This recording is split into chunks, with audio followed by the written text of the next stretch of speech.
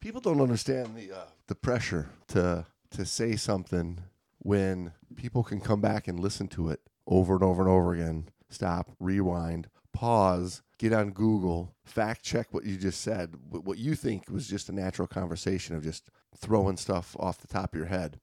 Where in the olden days, which is how this podcast started, we would just shoot the shit, I think it talking after a dive. be how we continue. And everyone just assumed that we actually knew what we were talking about because Fools. But now that people can research it and double check everything, we got to be a little bit. We have to be a little bit better at what we do, and there's a lot of pressure on us. There's on nearly 100 nearly 100 episodes in. You like to say that. You're feeling some pride. We're in that. getting closer and closer to 1 million episodes. Yes, every day. Every day, one step closer to 1 million episodes.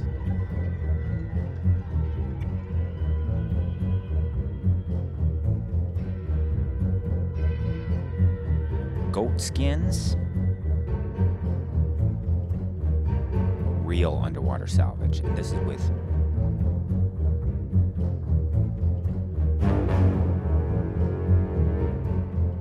Hard hats or bells. The Great Dive Podcast is hosted by your buddies, James and Brando. Oh, for the love of...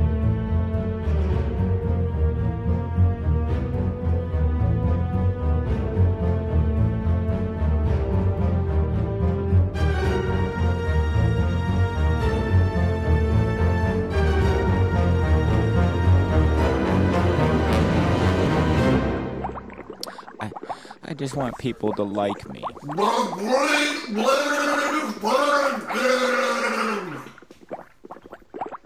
You have nothing to lose. So, hey, let me ask you a question. Okay, shoot. Wait a minute before that. Uh-oh. Welcome back to the Great Dive Podcast, everybody. You're here with your host, Jamesy. And your other host, Brandy. Brandio. Brandio. I like Brandy. What about Brandio? I like just Brandy. I like knowing that I've a song and a booze named after me.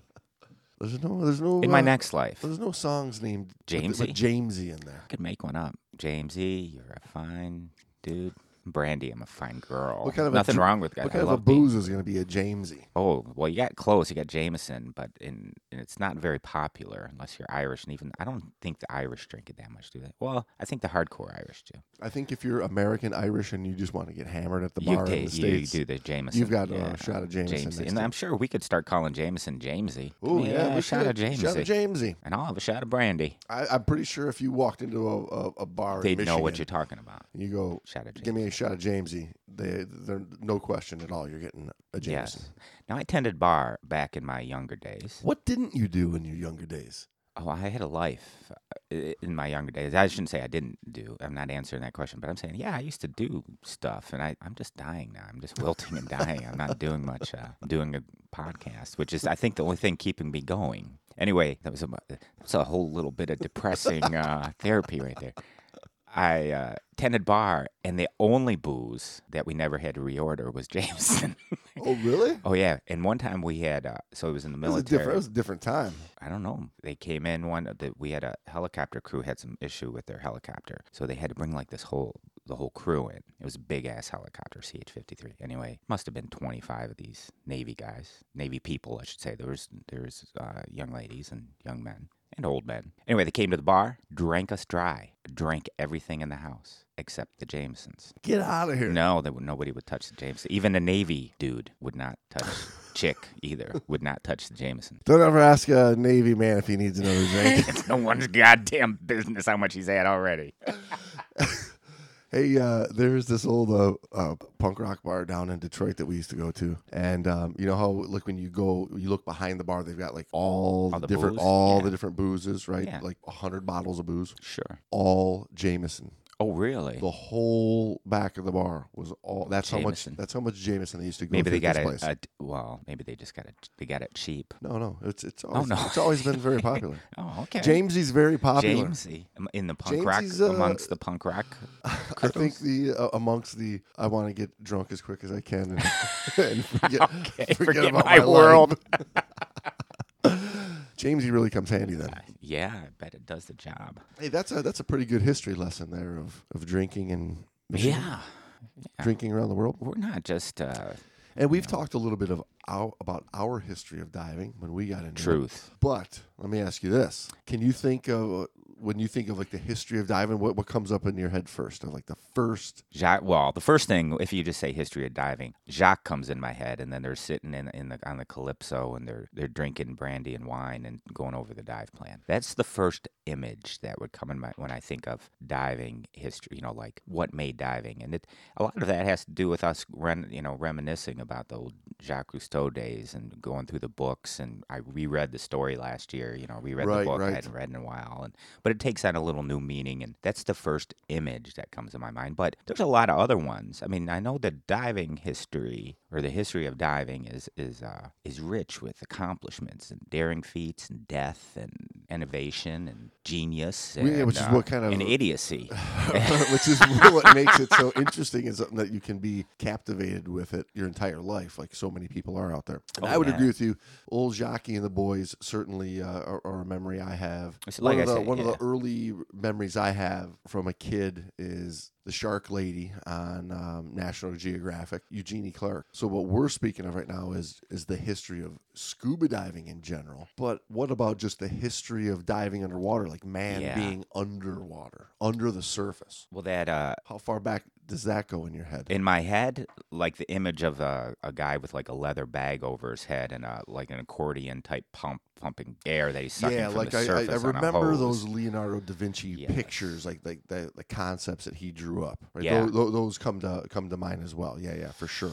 Yeah, I mean those are the old. I mean that's the. And then there's really the story beginning. of Alexander the Great. Yes. Like going down in the little diving bell. He understood He understood. the value, the Or potential were those, war or value. were those just stories? I don't think they're just story. I think they're. I mean, there's some that are stories, but I think that Because there was also stories of when you look at a lot of those history of breathing tubes, 10, going 10 feet 12 feet long, down, which is impossible. right? Yeah, which is impossible to do more than about a foot. That's more than I think it's even less than that. But yeah, the pressure, the vacuum power you need. you just to don't get have the physical strength to pull a breath, right? Mm-hmm. So that was impossible. Thought up, drawn up, written up, told about, but in reality, we know now that it wasn't ridiculous. possible. It's a Not stupid even story. close to being Yeah. possible. Mm-hmm. That's why all snorkels are about the same length, regardless of the brand or model. Yes. Hashtag true facts. But even earlier than that, you go back to people just holding their breath underwater, right? Just in body deep water, just to Free get diving. fish, Yeah. Mm-hmm. get food, get sponges, Or even recover. lost, dropped items, right back. Lost, dropped, or sunken. Yeah, somebody Boats full of stuff. I mean, they used to dropping a tool, dropping a weapon. Well, they used to use the waterways to ship cargo, and if it was valuable cargo and it went underwater, I mean, that's a lot of money lost. A lot of value. Somebody had to get it. Mm-hmm. So the free divers would Free go divers and do that. Yeah, and I know there commercial were, divers in the days, and we're talking way before the modern era, like talking thousands of years BC. Yeah, they were still out there salvaging, even though they didn't have scuba or they didn't have surface supply. They were still going to try to salvage. So the great free divers of the time, they could make a good chunk of change. They also had prisoners doing it. Way back in the day, and I think we talked about that on here. Is the prisoners free diving? Just basically forced into. That's where forced into that labor. I think the prisoners wearing your little red beanie that Jacques Cousteau wore for so long. Those were the. Right.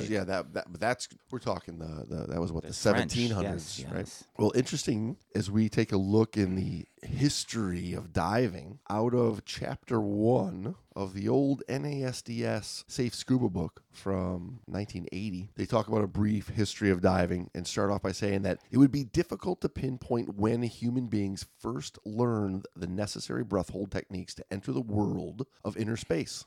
Some of the first records of diving can be traced back to temple drawings thousands of years old. We also find references to oyster diving back in Homer's Iliad, approximately 7th century BC. What do you got on there for the first?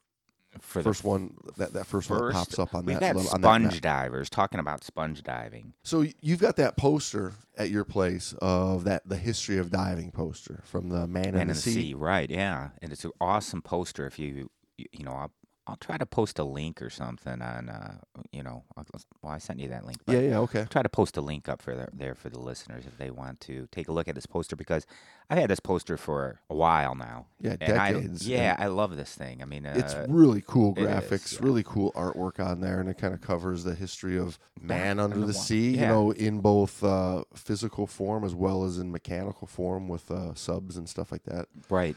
But so that put the first real divers as Like sponge divers. right. Okay. Like, so basically they're, going down with nothing, no mask, no nothing, going under to harvest sponges, obviously, but they would go down, holding stones in their hands, and they would have a simple type knife that's like hook-billed, apparently. I guess the thing about it, though, back then is a lot of people died. They'd had ruptured eardrums. They were trying to figure out the effects of pressure on them. I just want you to think about that as didn't even know. not having your certification class, like with some great instructors teaching you the effects of the pressure and being underwater and what it takes to do that.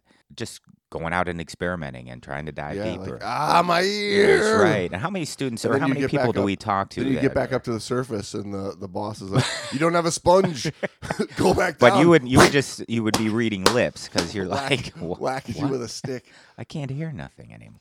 But yeah, a lot of busted eardrums from the pressure, a lot of sinus issues. Yeah, I remember when I was a kid, diving down to the bottom of the pool, and you kind of toughed out the pain of like 8, 10, 12, you didn't have 12 it feet figured out. deep. And then, but I tell you now, like I go 4 feet underwater. You're so sensitive to always equalizing the pressure in your ears that I go 4 feet, and I'm like, I got to fix that. I got to fix that. I couldn't imagine going 20, 30, 40. Oh, your ears would be shot. And the person that could actually do that, go under, I'm sure they're going to get more. They're going to harvest more than just sponges. I would think they get down there and like, there's all kinds of shit down here. Well, even at that point, there's no bottle. But at that point, they couldn't even see. Could use. Right? They were just doing it by feel pretty much. So they didn't have a mask. Yeah, they're like, is this a sponge? Shit, that feels like fire coral. Right. But just, it's like anything else, though. You think of how did we get to where we're at, and the people that have had to suffer and the mistakes that had to be made to learn, hey, how to do it correctly. This is what we had to go through to get to SpongeBob. Yes, exactly.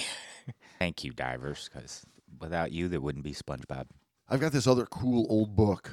It's called Dive, the complete book of skin diving. How did they come up with the name is my question. Well, they... I'm going to write a book called Go Underwater. This was 1956. It was written by Rick and Barbara Carrier. Rick and Barb. Good old diving couple. Cool old book. Are there pictures? Yeah, a lot of pictures, like photos and drawings. Drawings, illustrations. It's a good old classic book of... the publishing world, we call them illustrations. Knowing what you need to know to go diving. But they've got a nice history. Oh, really? Early history section in their book. This is what I like about you, Jamesy.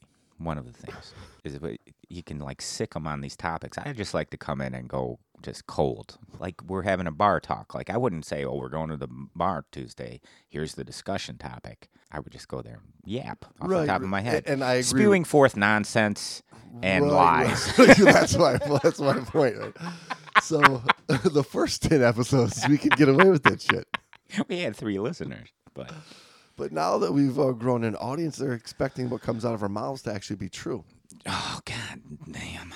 Okay. All right. Well, we've been held to a higher standard. I might have to up my game against my will to boot some background. Listen, when you're the work. premier dive podcast, true. people come to expect greatness out of us. True. We have to earn that title, the Great Dive Podcast. We should have called ourselves the Two Guys Mediocre. Bullshitting About Scuba Podcast.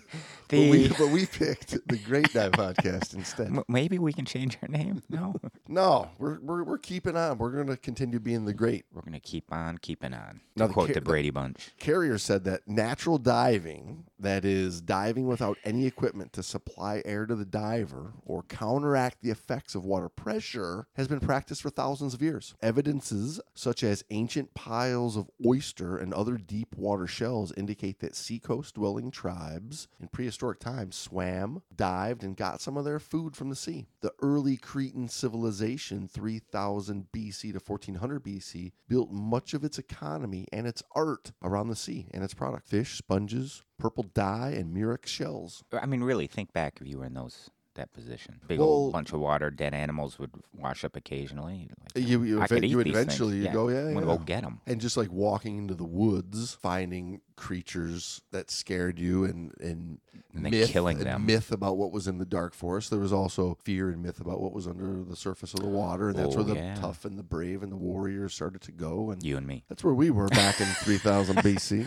Well, remember back in the old days. They've got a story in here about in the 1st century AD, the king of Sweden sent a fleet against the notorious Danish pirate Otto, who had a reputation. Just as Otto? Otto, but not the Otto you're thinking. Not Otto the Horrible. No, this Otto is Otto Odidio. Otto. Oh, okay. Well, that's completely He had a different. reputation as a magician, able to control the waters. Swedish divers soon punctured this myth by cutting holes in the bottom of his ships under cover of darkness. The next morning, while Otto and his men were frantically bailing them out, the crafty Swedes attacked and killed them all. Otto tried to distract him with a card trick. Didn't work, though.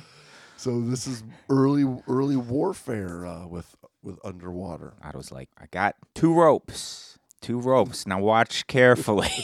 Yes. How you hold them in your hand. I got nothing. I'm sorry. I'm just like, he was a magician. No, What then, gave him away? The cape? The black hat? No, back then, like a real magician trying to Oh. conjure up. I know what the you're talking.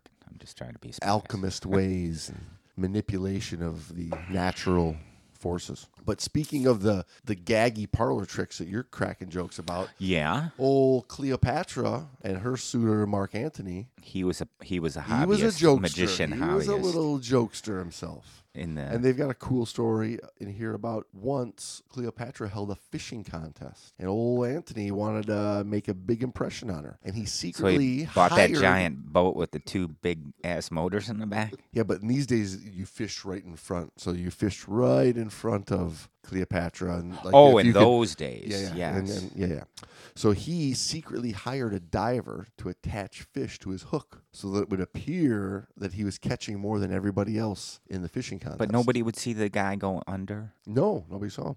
He was. What do you mean? No, He was I'm a not skilled accepting diver. that. He was a skilled, even a skilled diver. How? Where? Why? He was down there, hooked up the fish. Boom.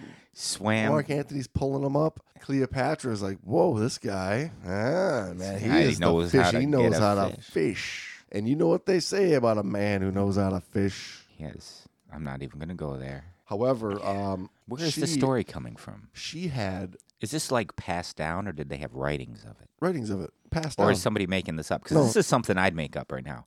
We need. Well, no. So until the next day, where she had all of her quarters present, she had her own diver put a preserved salted fish on Anthony's hook. What Now, is who's the jokester now? Oh, so she knew this. She caught on to it.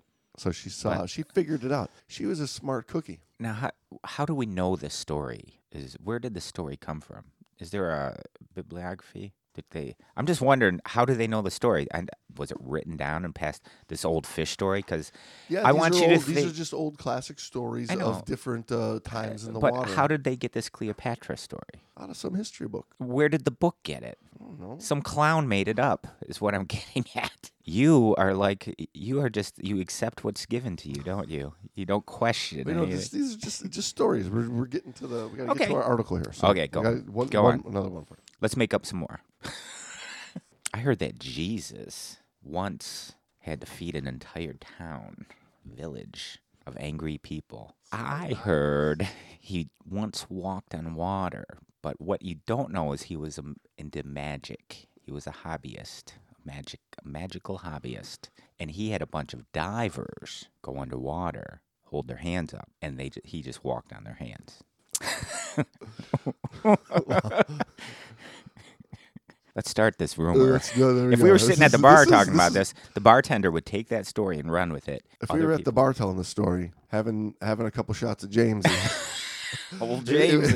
this story would last at least an hour. If You don't know where it might travel to boot. Right. But we were talking a little bit more about the military stuff, right? And during the Yes. Middle Ages, like 1500s, divers were already in naval warfare, sending divers doing like Navy Sabotage, SEAL yeah, type yeah. work, underwater sabotaging boats. They mention in here that this happened as late as 1565 at the siege of Malta, when Turkish and Maltese divers engaged in a bloody battle, hacking at each other with hatchets until the Turks were so badly injured that they had to retreat.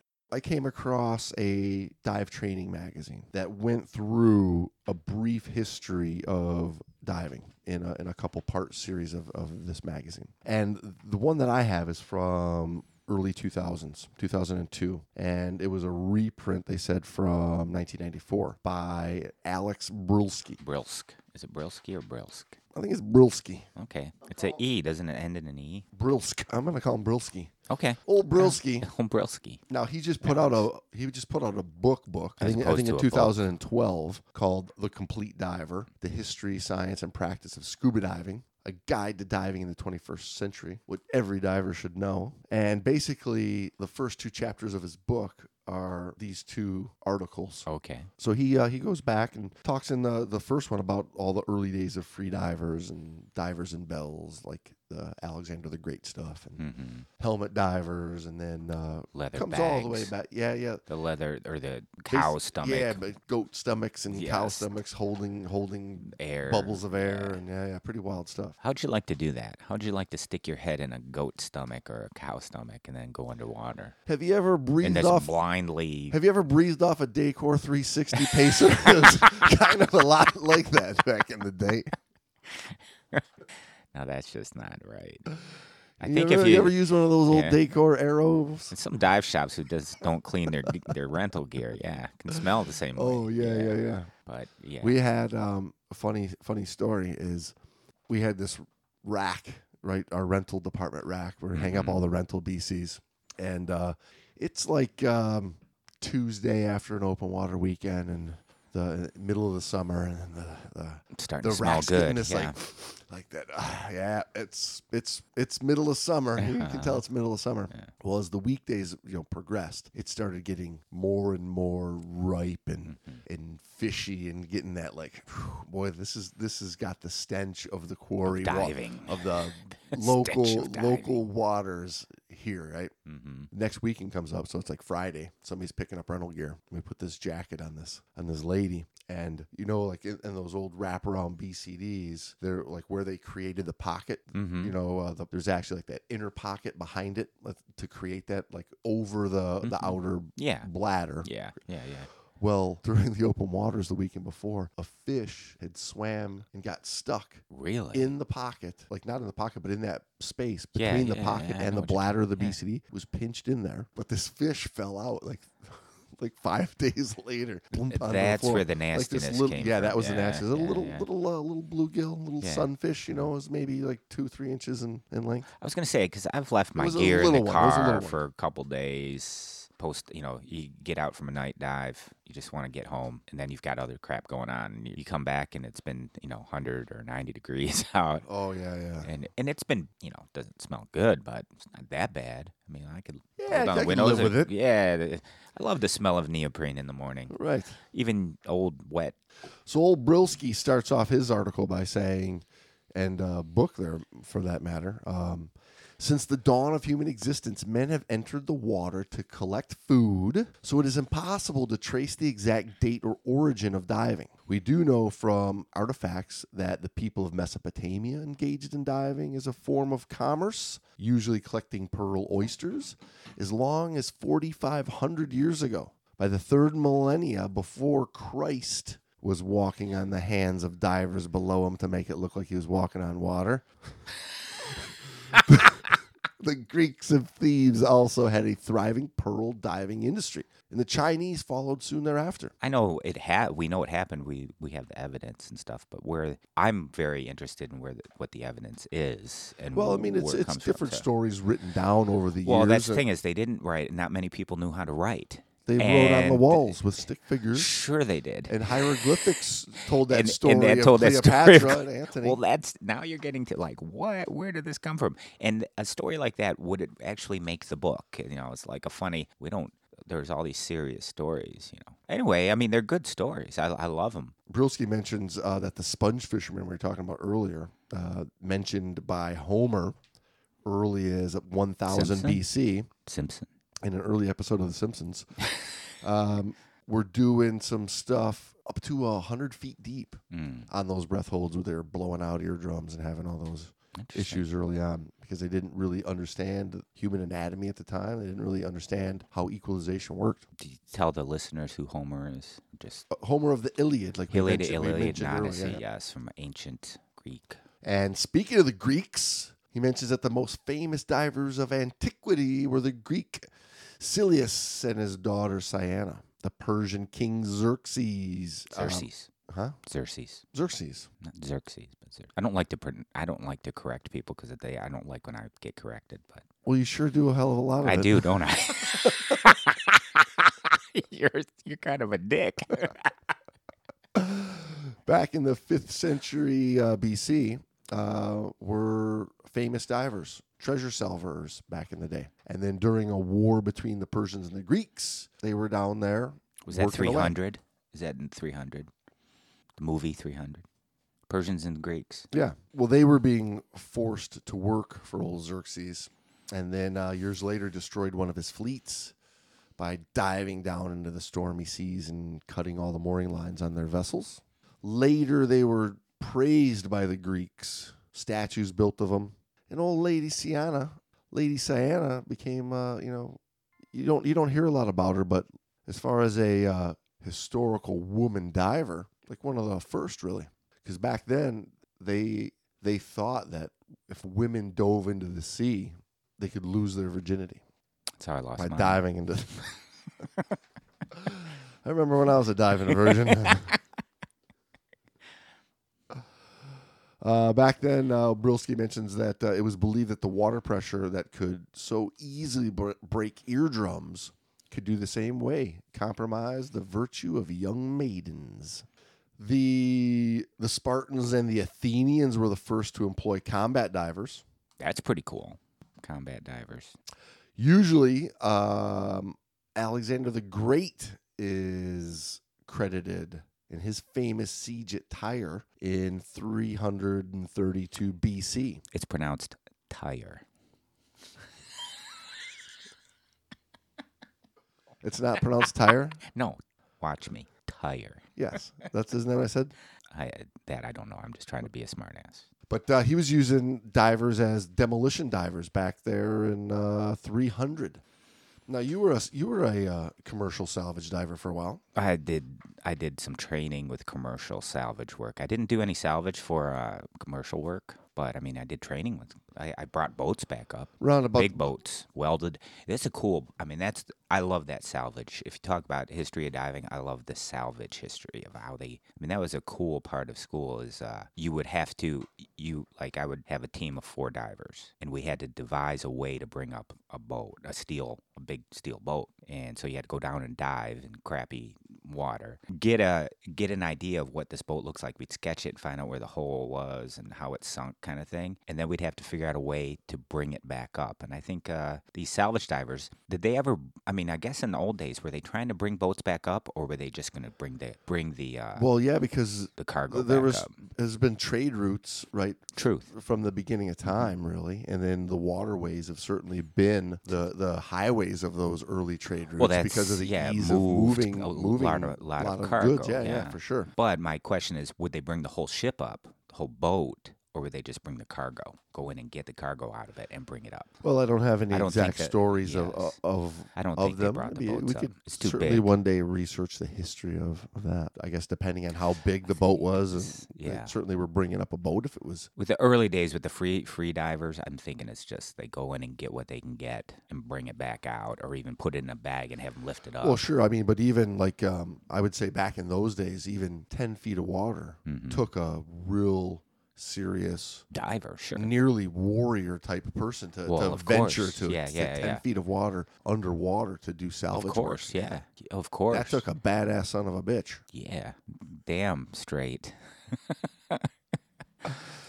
And in I think the history of diving is replete with badass son of a bitches. No doubt about it. I think that's what we're getting to. Yes, that's our whole point. And we learned going back all the way to good old Sienna, they're these badass sons of bitches, men and women.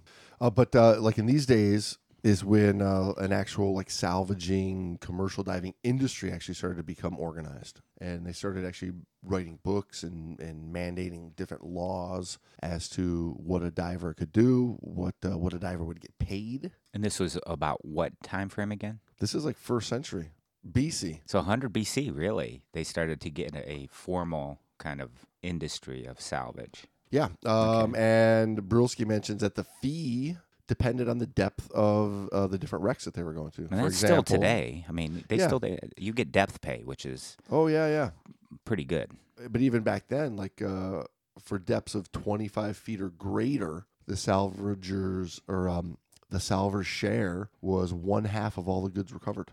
Wow. Pretty. I guess it's better than getting nothing. What I mean by that is the people hiring the salvers. You want nothing, I won't go get it, or you can have half. Right. Because I'm going to take the chance. Now, from 25 to 12 feet, the share was reduced to 1/3, and in shallow water where they could stand, the share was only 1/10 of the value of the goods. It's basically just labor. Yeah. But even still, like if you could stand in 5 feet of water, 4 or 5 feet of water, I mean, still, it took a hardy person to breath hold and go down and salvage. I mean, that wasn't just any businessman at the time wasn't going to do that. Then you go like 10, 15, 20 feet. That was some serious work. And then 25 feet back in 100 years. It's going to be a lot of going up and down. 2,000 years ago. A lot of going up and down. If there's a lot of cargo, I mean, that's the thing. And, I mean, there's nothing stopping you as the salver that you take some of the stuff and go hide it down there. And then you like, that's it. That's all she wrote. Here's your, all I found were these rocks. Well, speaking of rocks, there's a ton of history also of pearl divers all over the world as well. They're not rocks. Pearls are not rocks. Well, I know that. Grains of sand, I think. They begin as grains of sand, true. Which is, I guess, maybe. I guess if we go far enough. But you're going down and taking these oysters from the bottom. Speaking of atoms and molecules, pearl divers. Yes. You don't like that? You don't like that segue? I didn't get it. Well, your rock segue into pearls, really, that they're not related. Sure, going down and grabbing something little like a rock versus going down and grabbing something similar size, a pearl. No, you don't grab the pearl, though. I mean, you grab the oyster. Going down and grabbing something similar size like the oyster for pearl diving. Right. But yeah, all over, Japan and Korea. The Orient. Do they still call it the Orient? Central and South America. South America, really? Yeah. Central and South America? They were doing pearl diving? Yeah, I mean, the I know there's pearls there. The I mean, I'm not an idiot, but I know Japanese were known. The Japanese women ama divers are really well known for it. I mean, there's a lot of great Their breath holding feats are of legend. Yeah, I mean, that's an amazing episode we could do all about just those chicks. The ama divers. Yeah. But Brulski mentions that even Columbus found a thriving pearl diving industry on the coast of what is now Venezuela. Interesting. And interestingly enough, he mentions that in almost all of these civilizations, the pearl divers were almost always women. I think they can hold their breath longer. Now, eventually he moves into the Middle Ages in and around the Industrial Revolution. Were they virgin women is the thing? Did they give up their virginity to go diving is the thing? The 1st century diving apparatus is credited to an Egyptian named Ashan ul-Guarashashan. Otherwise known as King Tut. No. Otherwise known as Ashan. Close. Ashan, Otherwise known Ashawan. as Isa. Oh, Isa. Yeah. Well, why don't you just say Isa? But he served the navy of the Turkish Sultan Saladin in the Third Crusade. So he basically had that bellows system that he weighted himself down and he could swim down past those Christian armies and fight in war. Mm-hmm. Truth reminds me of Leonardo da Vinci's. Yeah, as we get into the Renaissance era. Yeah, the Renaissance era, as we like to call it. Yeah, in the 1400s, mid-1400s. Yeah, so, I mean, Leonardo had that diving helmet he made out of leather. But he didn't really dive. His was more conceptual. It was just drawing. art. It was thoughts. He believed it could happen. He drew it up, but it wasn't really Truth. in effect yet. It's another one of those, like Leonardo made the pedaling helicopter type deal. A couple of 100 years before right. the stuff actually occurred. I think he invented the first dive computer. It was a beast. But no, seriously, he did come up with several concepts, of which I don't think in reality they could have worked. Like his diving helmet had another one of these, a long, narrow tube going to the surface that was floated with a cork. Right. And I think he was the first one to really start thinking about putting masks, like a piece of glass in front of your eyes, and fins, yeah, swimming with fins rather than just walking around on the bottom. Looking at fish and figuring this is what we need to do. We need to be more like a fish. So back in these 1400s, first realizing the physical difference of the environment that you're in, realizing I'm in a three-dimensional world now, not a gravity world of walking around on the bottom. Of force, of movement, three-dimensional movement, yes. In the late 1700s, there was a Frenchman named Freminet who had a wild, crazy hydrostatic machine with was a helmet with eye holes and air supplied by another type of a bellows. And then in the late 1700s, there was another system which was an improved version of the helmet. In the late 1700s, there was a system by Braithwaite developed another type of the helmet, as did a German named Klingert in 1787. And Brilski mentions that still... 1797 on the post. Klingert is what I'm getting at. Yeah. Brilski mentions that still the advances of the diving technology of the 17th and 18th century came from improvements in diving bells rather than helmets. And then he goes on to talk quite a bit about some different types of these diving bells that evolved over the years. Borelli's not a bell, though. Right. The Borelli's another type. Borelli's the helmet. It is a helmet, but that's in the 1600s, right? So Borelli was even before what you've been talking about, who came up with this outfit that used like goat skin, like a goat skin wetsuit type material. And he had a helmet, a metal helmet. And he would, but it had closed circuit breathing. In other words, it was a bag that contained your air. And apparently, just like one of those like floating skin, like goat skin, cow skin kind of. Bags, it was a large bag, and it was a closed circuit breathing system. So you would breathe in and out of this bag, and from this bag there was a little brass tube that they would pass the air into another little sac to be quote unquote refreshed. But basically, you're still breathing in and out your own air. And that was what, the 16? That was in the mid-1600s. Yeah, and that French one, that Freminet system, he was building it more like a machine and had similar, right? He had a helmet with eye holes in it, but there was a pumping bellows that was pumping in fresher air back into that same. Well, that was like the Klingert. So the Klingert was almost the same kind of thing, too. So it had a metal box that had like a pump-like cylinder at one end. So you could take this pump-like cylinder and a piston that was inside the cylinder. The piston would force a compression to the air. So the same pressure, it would get it to the same pressure as the surrounding water. I think it's hard to explain without seeing it, but you kind of get the idea that they were trying to figure out how to overcome the water pressure. Right, and I think it was so you like could breathe air. And I think it was another 100 years before that Klingert system really got improved. Yes, that was late 1700s. They went more of the salvage operation for the next 100 years went more to the diving bell than sticking with the helmet. Truth. And Brilski goes into talking about a couple of early shipwreck salvages, popular shipwreck salvages like La Nuestra Senora de Alimaranta in the West Indies. Okay. De la Senora? Is there de Senora or de la Senora? De la Senora. But yeah, anyway. And this is like these are around the times where they're first starting to learn about the problem with building up carbon dioxide and needing to get rid of it.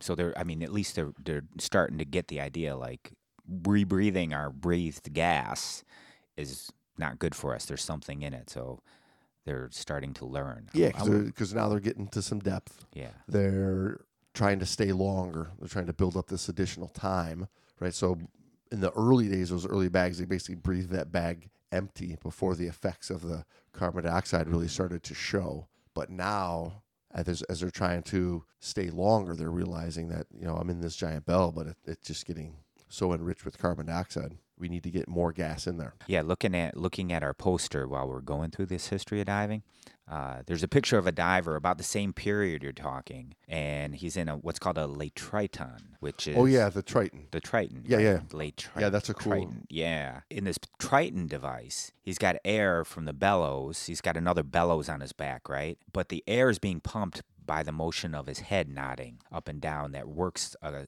couple of rods, it looks like, to compress the gas and help it get into his lungs a little easier, overcome the surrounding water pressure. But also in the picture, he's got a candle in a little glass container that he's carrying so he can see. Oh yeah, very cool. So yeah, so a little bit of trying to figure out ways to the first. Funny thing is, he doesn't have a mask on. So I don't know how much the candle's going to help if you can't see anyway. But again, another cool one is old Halley from the Halley's Comet fame, Edmund Halley. Oh yeah, he designed a very famous diving bell, which was a take on the old John Lethbridge system. That Lethbridge one was it's that picture of the guy's almost like inside of a barrel. I think it was a big cylinder, but his arms were out, right? So he could kind of maneuver around a little bit and work. And they could get like a half an hour of bottom time. Wow. Out of the system. Eh? But when old Edmund Halley designed his, it was similar to that. But again, he had a way of actually getting rid of the stale air and bringing in new, fresh air coming into the system. And Brilski mentions that Halley himself dived down to 60 feet in the bell and remained there for 90 minutes. He reported pain in his ears as if a quill had been thrust into them. Although unknown at the time, it is also interesting to note that such a bottom time is well in excess of any no decompression limit. There is, however, no mention of Halley experiencing the bends, and then he goes on to mention that that system became refined even more by an American by the name of John Smeaton in 1788, who had basically a hand-operated pump to supply fresh air to the system, who basically had a hand-operated pump and non-return valves in it to keep the system with fresh air. Pretty cool. Well, it's interesting to see their ideas to overcome the pressure and be able to breathe. I mean, these were their early birth. What would you call them? The early embryos to the aqualung. Yeah, and then 60 feet for 90 minutes. Yikes! Coming right up, no real sign of the bends or that they mentioned. Yeah. Whether he walked around for the next couple of weeks with a limp, and sore shoulder, and pain in the neck, and just chalked it up to carrying this lead-encrusted wooden box around, or what it was. But we slowly start getting to the point where, because it was 1908 where Haldane came up with his original dive tables with all of his work. So that's still another couple hundred years away. Ish, yeah. What year was Halley again? The 1800s? Halley was mid 1700s. At least another 150 now, years. After the Triton, what's on that map? Do they go into hard hats? Well, no, not exactly. And I think we should probably know that this poster is very generalized. It's very generalized, maybe giving what they consider the biggest contributions of those times. Yeah, for sure. It's eras. Definitely conceptual art, no doubt about it. But it's a really cool painting. Yeah. The art with the illustration on it is pretty cool. I'm digging that. So after the Triton, we're coming up to what they call as the Carminoli Brothers diving suit. Okay, so this is in the 1880s. So it says it's a heavy piece of apparatus built by the Carmignoli brothers of Marseille. Okay, so of Marseille. It was never used. It's now in the Naval Museum. So that's what's on our illustration. So it's an unwieldy suit of thick armor with a helmet that has 20 glass eye holes in it. The suit has been described as the hollow statue. But it was never used. So it's like an early model of the Newt suit? I guess you could call it something to that effect. Now, in the 1820s, kind of what we think of as the modern hard hat, Navy Mark V helmet diver, the first adaptation of that started to come around by a guy named John Dean, who actually designed it as a firefighting apparatus to kind of run into a burning barn and save a bunch of smoked out horses. And then that system he adapted to using underwater as well. Very, very dangerous system because it was basically a floating helmet weighted down by a bunch of heavy rocks and lead to keep the diver underwater. But if that thing tipped, they had weighted boots on, and that bubble would pop fell out. over. The bubble would pop out, and your ass was just down there to drown immediately. But that system went on for many, many years. That guy kind of became like a major commercial diver for many, many years, doing a lot of salvage throughout Europe there. Yeah, we actually have, like, if you look at this poster, there's actually like 2 sections to it. Yeah, that's what I mean. That's why I said the man and then the machine kind of. Yeah, but the machine stuff is kind of cool too. Yeah, we'll hit that stuff too. All right, but they're going on simultaneously. Yeah. So now, if we go back to Rick and Barbara Carrier, yeah, they mentioned that the first self-contained diving suit to carry a supply of compressed air was one designed by W.H. James. Actually, they later learned that his real name was W.H. Jamesy in 1825. The air was contained in an iron reservoir worn around the waist. The self-contained suit was not considered too important at the time, however, and in 1837, Sieb developed his closed suit, which became the standard diving dress for about a century. This was an improvement over the open dress in that the diver could bend over without having water rush into the suit, and further, he was protected against the effect of external water pressure. Okay, the Sieb suit, which is, if you're into commercial diving or you're into diving at all, this is what you picture as the old underwater hard hat diving kind of thing. The Industrial Revolution brought about new materials and metals and enabled Sieb. I think it's always pronounced Sieb, but I don't know. I could be wrong. We'll go with Sieb. So Sieb's suit was your typical rubber commercial diving hard hat suit that you think of when you think of an old hard hat diver. Yeah, like when you think of like the typical big Navy diver with the Mark V helmet and the heavy Mark IV, the Mark IV helmet and the suit, right? That this was like the first model of that. Yes, this was the predecessor to all of the hard hat diving we have now. So his suit was it was the metal helmet with the shoulder piece that you would connect the helmet to, and the suit that enclosed the diver. So you're completely enclosed in this diving suit. So you've got a flexible rubber type suit on your body, and then the hard helmet on your head and shoulder. And this is where we actually started to get to some serious depth too, right? True, but you had to compress. You have to equalize that soft suit with compressed gas into it. Now this is where you saw a lot of grotesque injuries. Is if you ran out of gas, the pressure would now, because you had a soft, flexible container on your body, and then on your shoulders resting was this hard container that you could easily be compressed into as a human being. And just sucked right up into the helmet. You would be pushed into the helmet. A whole entire human body squashed into a diving helmet. So those were the injuries you would see diving. So that was one of the big hazards. The gas supply was cut off for whatever reason. You're going bad places. Yeah, because with that Sieb system, they were going well over 100 feet now. Oh, they had way more than enough pressure. When you talk about PSI, and then 250 feet, they were using this thing, and down there you're talking in the 118 PSI. That's 118 pounds on every square inch of you, and you figure out how many square inches you've got on a body. That's a lot of weight. And when all that goes away, and the only strong, when the equalizing goes away, and the only thing that's not going to compress is that helmet. Yes. Yeah, crazy stuff, man. So those early days of diving, man, some serious learning curves for those poor little guys, eh? Can you imagine bringing up your buddy though? It's like his air supply got cut off for whatever reason. He's still tethered. You bring him up, and it's just a bloody suit, all limp, and then the helmet is full of red, just a slop and goo in there. You open it, you're like, oh man, what happened? Hey Bob, you all right? It's funny you said Bob, because I was going to say, what happened to Bob? Yikes! Oh man. Hey, well, there's a whole lot to talk about with the history of diving. This is we'll have to definitely do this over the course of a couple of parts, eh? We knew this going in is going to be a 3-parter at least, I would imagine. Depends on how detailed we get. We might have to come back to it from time to time over the years. True. On our way to our 1 millionth episode. What I think we could do, old Jamesy, is come back to like one particular major event in diving history and really examine that. Because each one of these pivotal moments in diving history are surrounded with 100 little stories. It's not just, Sieb came up with this suit. There's a lot that went into it. There's a lot around that.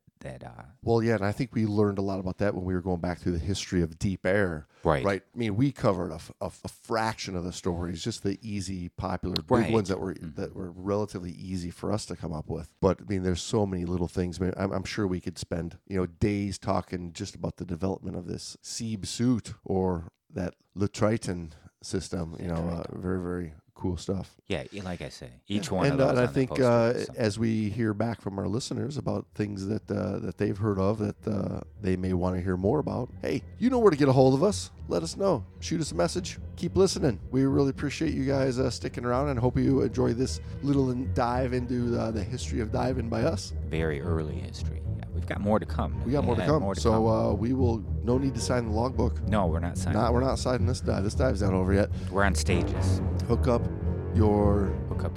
I'm grabbing another. I'm grabbing another Haley's Comet diving bell and staying down here. Okay. I'm just gonna hold my breath. All right, gang. Till next week. We'll talk to you later. Safe diving.